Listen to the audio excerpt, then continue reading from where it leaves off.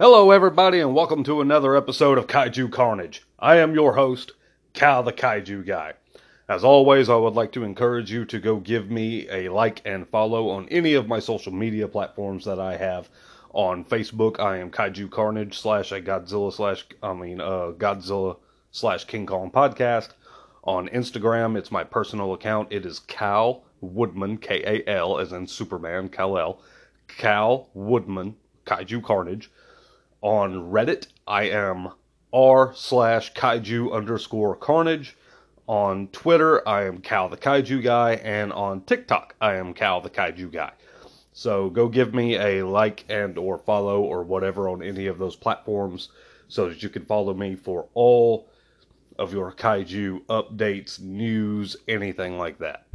And speaking of kaiju updates, I've got two that I'd like to go on ahead and make an announcement here that I've found out within the last week. I also posted them to my social media accounts, but I'm going to go on ahead and announce them here.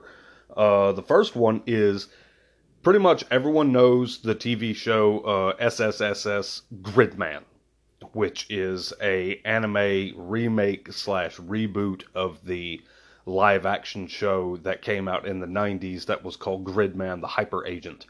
And there's an anime show of it. Well, there was a spin-off show of that's in a shared universe that was called SSSS Dynazenon. I believe that's how you pronounce it. I have yet to watch that show.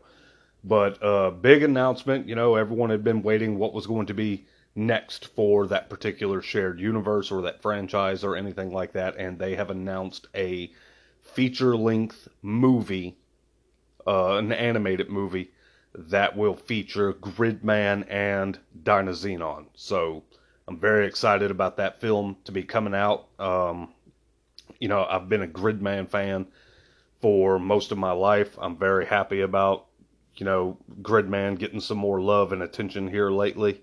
I've got figures of Gridman. I mean, like old classic figures that whenever I was a kid, because they did a, pardon me,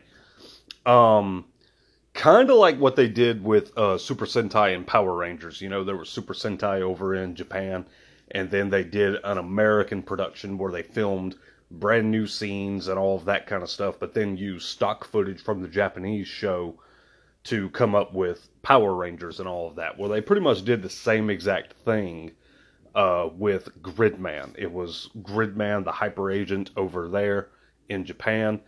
Then over here, they reshot some scenes featuring American cast members and all of that kind of stuff, and then would use stock footage from the Japanese show to fill it in. And the American version of the show, the SSSS, stands for, what was it? like Superhuman Samurai Cyber Squad, or something like that. And it was called that, and then Gridman, and they released some action figures of it and all that kind of stuff, and so I scooped up some of the figures. I watched a pretty good deal of the episodes and all of that, so I was a big fan. So I'm very happy that Gridman is getting some love and attention that he is here lately.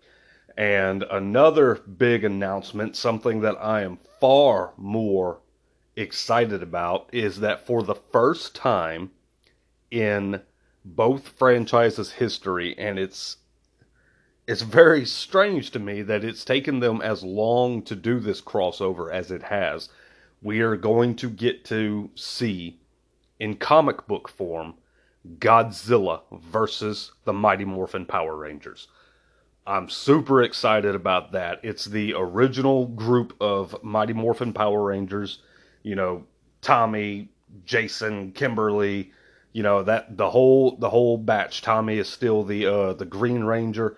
On one of the covers, it shows Godzilla and the Dragon Zord facing off. So being able to possibly see Godzilla and the Dragon Zord go head to head, I'm very excited about it. And yeah, I just wanted to make that announcement before I get started on today's episode. So today's episode is actually a show that I've talked about previously in other episodes of the podcast, which I've had very little exposure to throughout my life. And it is on the 1966 show Ultra Q, which is the very first entry in the Ultra series. And I'll get more into that later on in the episode. But, like I said, I've never really had any exposure to the Ultra series. It's not that I was willingly avoiding it. It's just, I've told you guys about the area that I live in, things like that just coming on TV. It was very limited.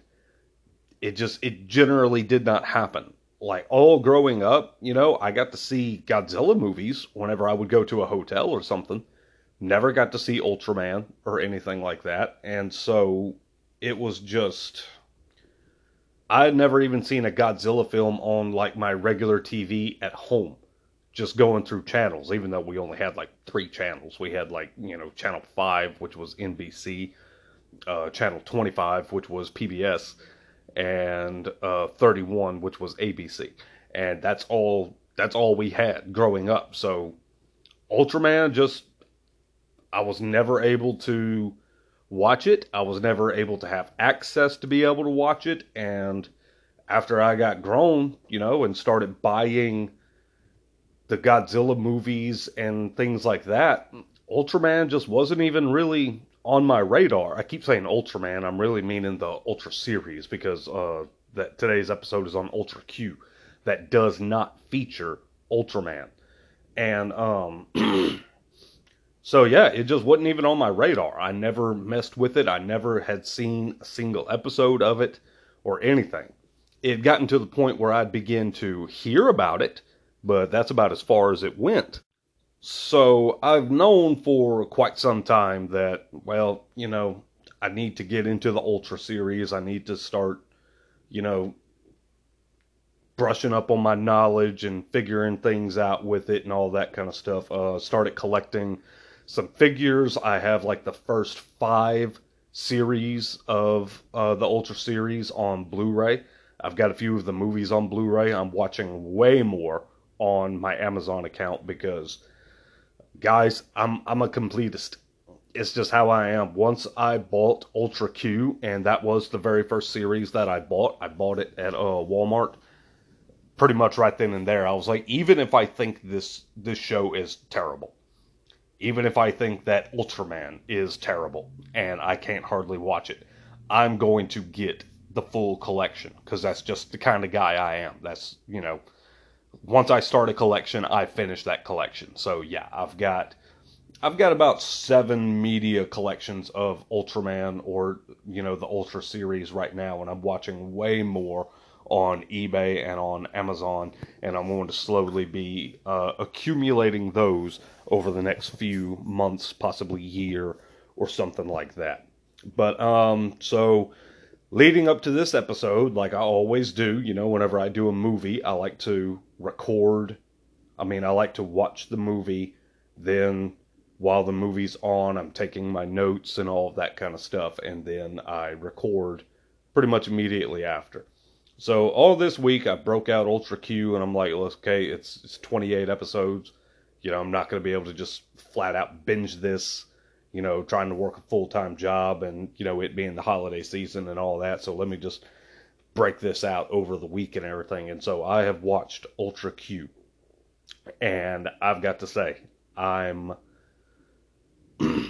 very upset with myself that it has taken me this long to give this franchise a shot. Like, I enjoyed Ultra Q like there was no tomorrow. I was glued to the TV. Not on every episode. There were some episodes that was, kind of like, I'm like, yeah, well, whatever. But I was heavily invested in the kaiju episodes. And so I'm done with Ultra Q. Not even going to wait to where it's going to be time for me to do an episode on like Ultraman or Ultra 7 or The Return of Ultraman or anything like that. I'm just going to start watching the episodes. I'm I can't help it. I'm gonna.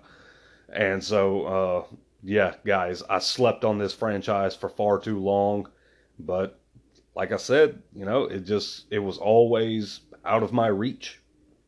Prior to watching this show, um, I subscribed to a few subreddits on Ultraman on Reddit. I followed a few Ultraman accounts on Facebook and everything, and I would see people's opinions, and they would talk about this particular kaiju or that particular kaiju. I already have a few kaiju that I really really like of the in the Ultra series and all of that. So I'm getting there, and trust me, fellas, with how I am, that whenever I jump into something new and I just completely immerse myself in that new thing, it's not going to take me very long to be very well versed on the Ultra series.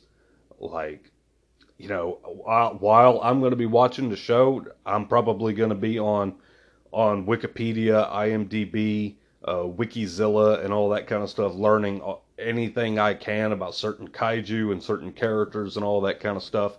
And I can promise you that probably within a year, people would have no idea I've only been a fan of the franchise for a year or something like that.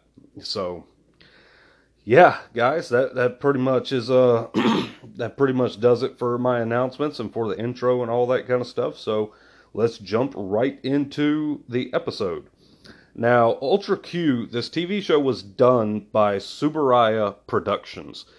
You would know that name because I've talked about Subaraya Productions numerous times um, over the course of my show, because they handled a pretty good deal of stuff with the Showa era Godzilla films.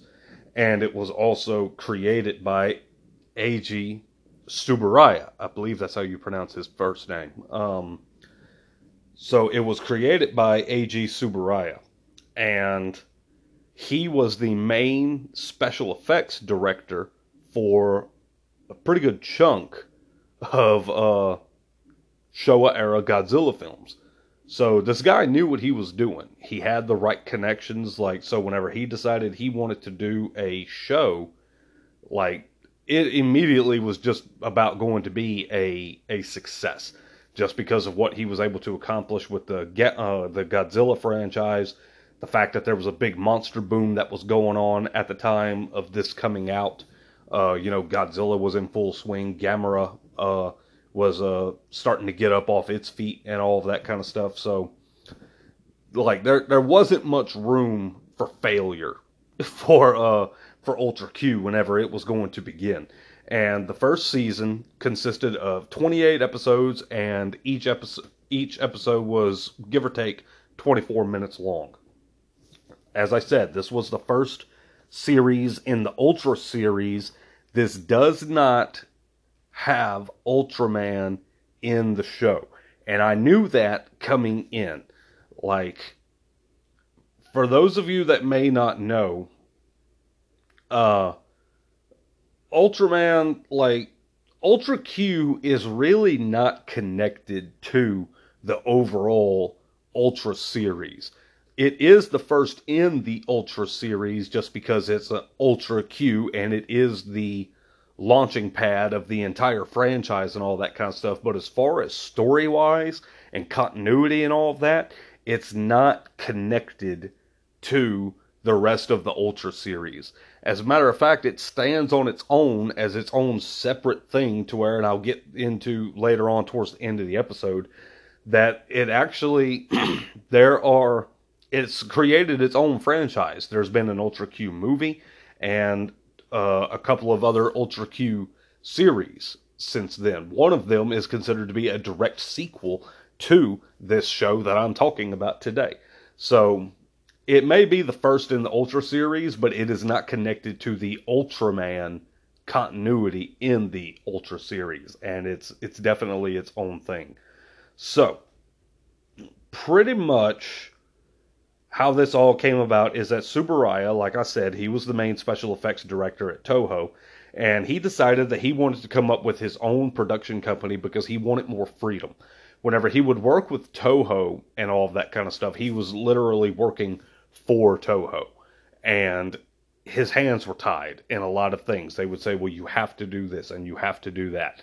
So he decided to create his own production company so that he could basically call the shots. He could decide, he's the production company, he's the one that's producing the movie that's being made. He would have a little bit more fight in him to be able to say, no, we're not going to do that or we're not going to do this. He wanted more freedom, and so that's why he formed Tsuburaya Productions in 1963.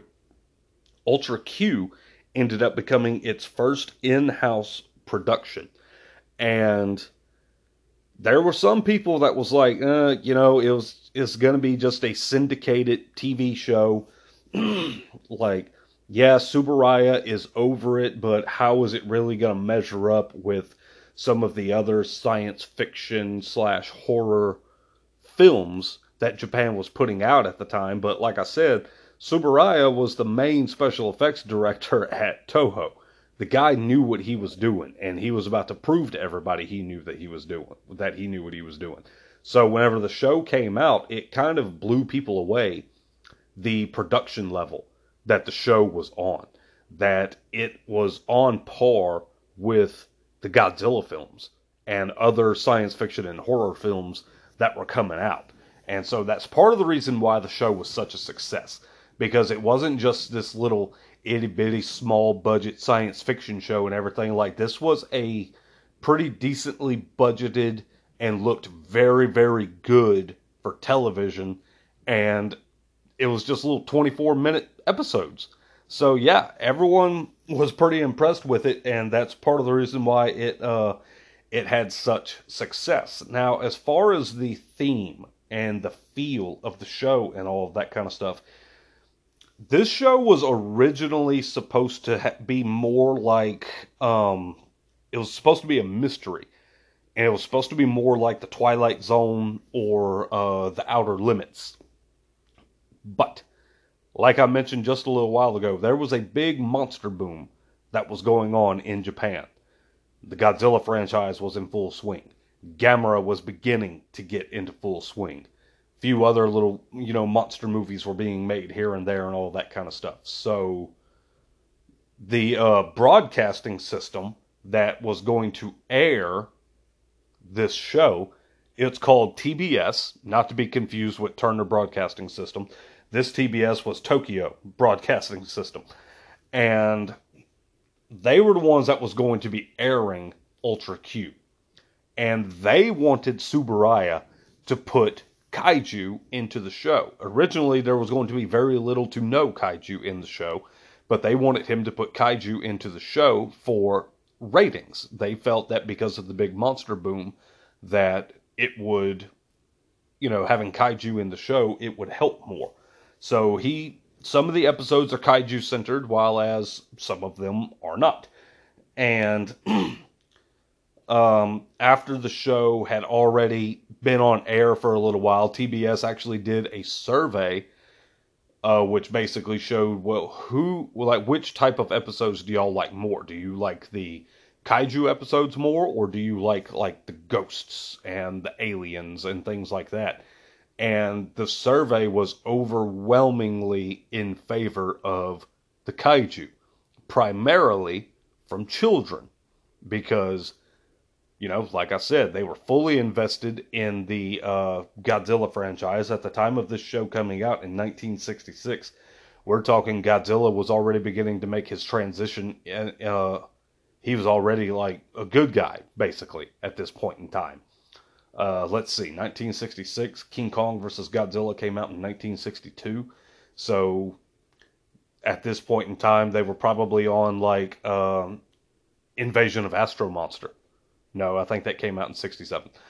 So they were on Godzilla, Ghidorah the Three-Headed Monster, which was pretty much Godzilla's first turn, full turn into being a good guy.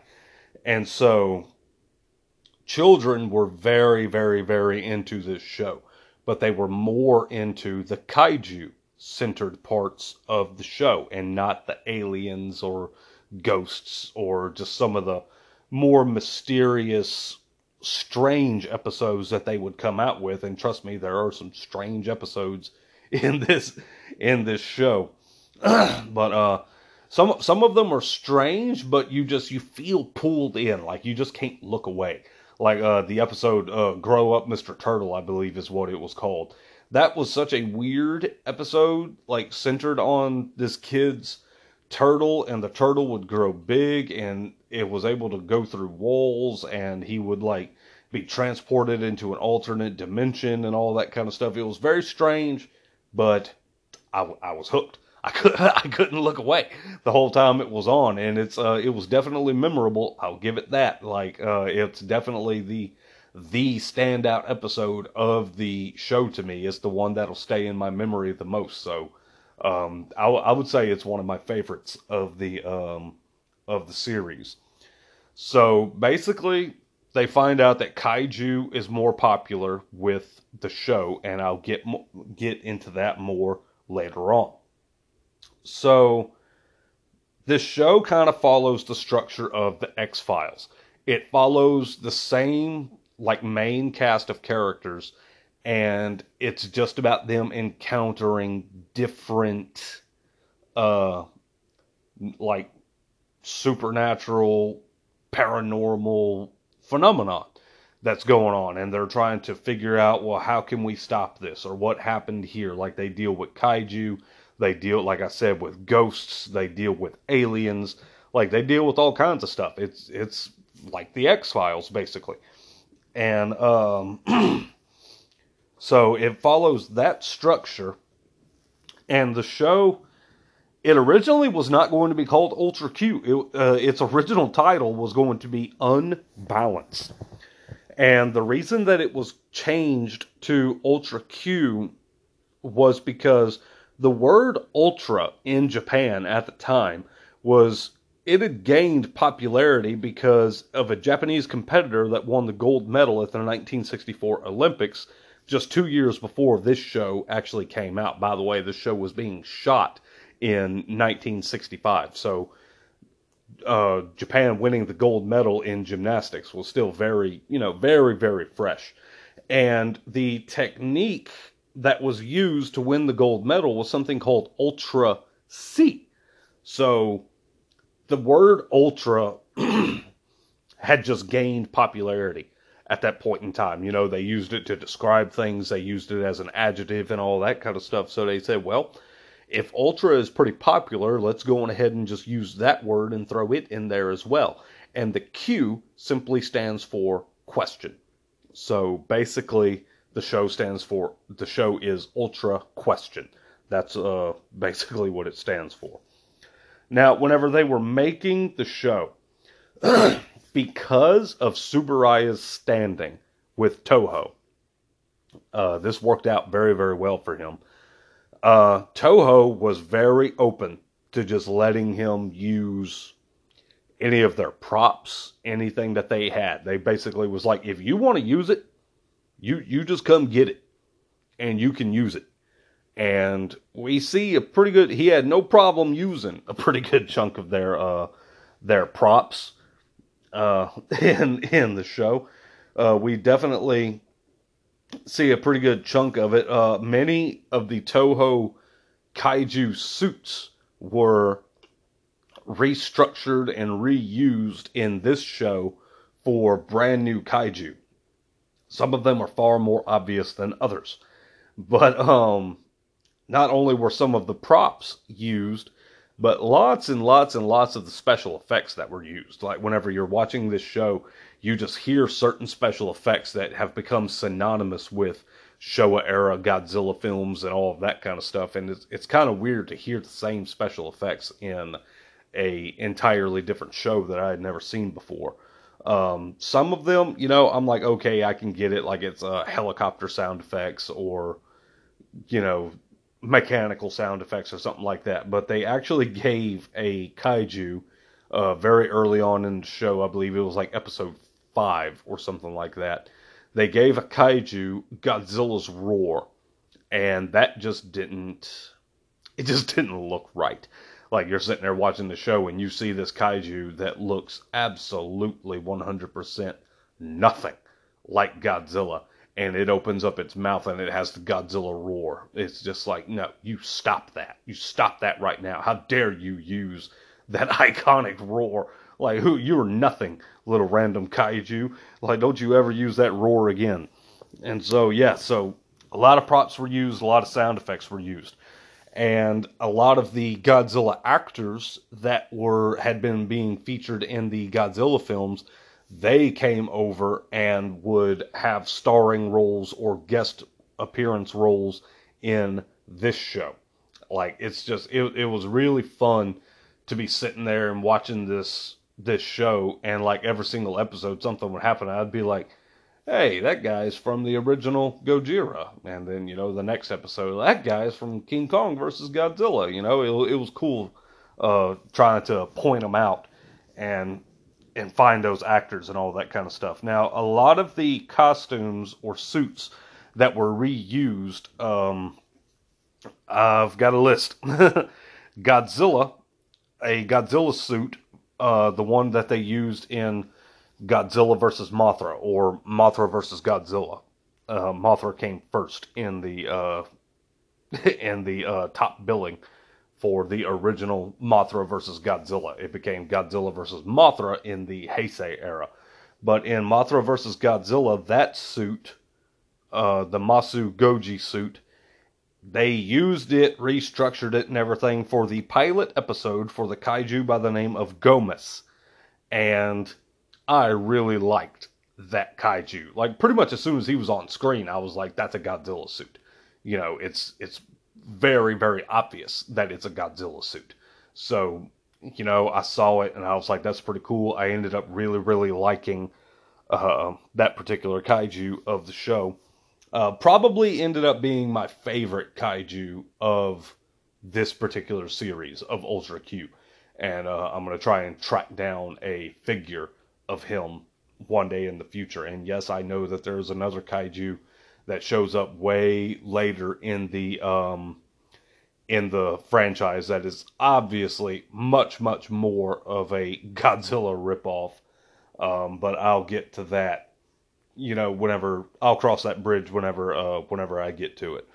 But anyway, the King Kong suit that was used for Toho Productions and everything, that ended up becoming the giant monkey in episode 2, Gora. The Baragon suit ended up becoming Pagos.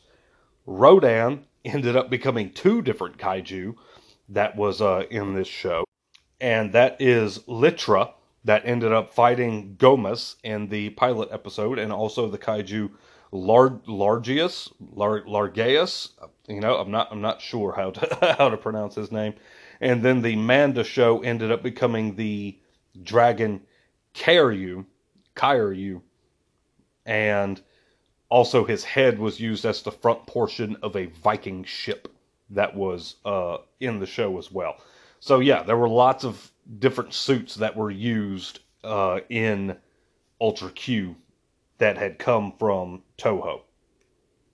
Now, that, in all honesty, guys, that's about all that I've got on Ultra Q. Like, I couldn't find a whole lot of different things, as far as production and all of that kind of stuff to really talk about. At the time that this show was made, it ended up becoming the most expensive TV show in Japanese history.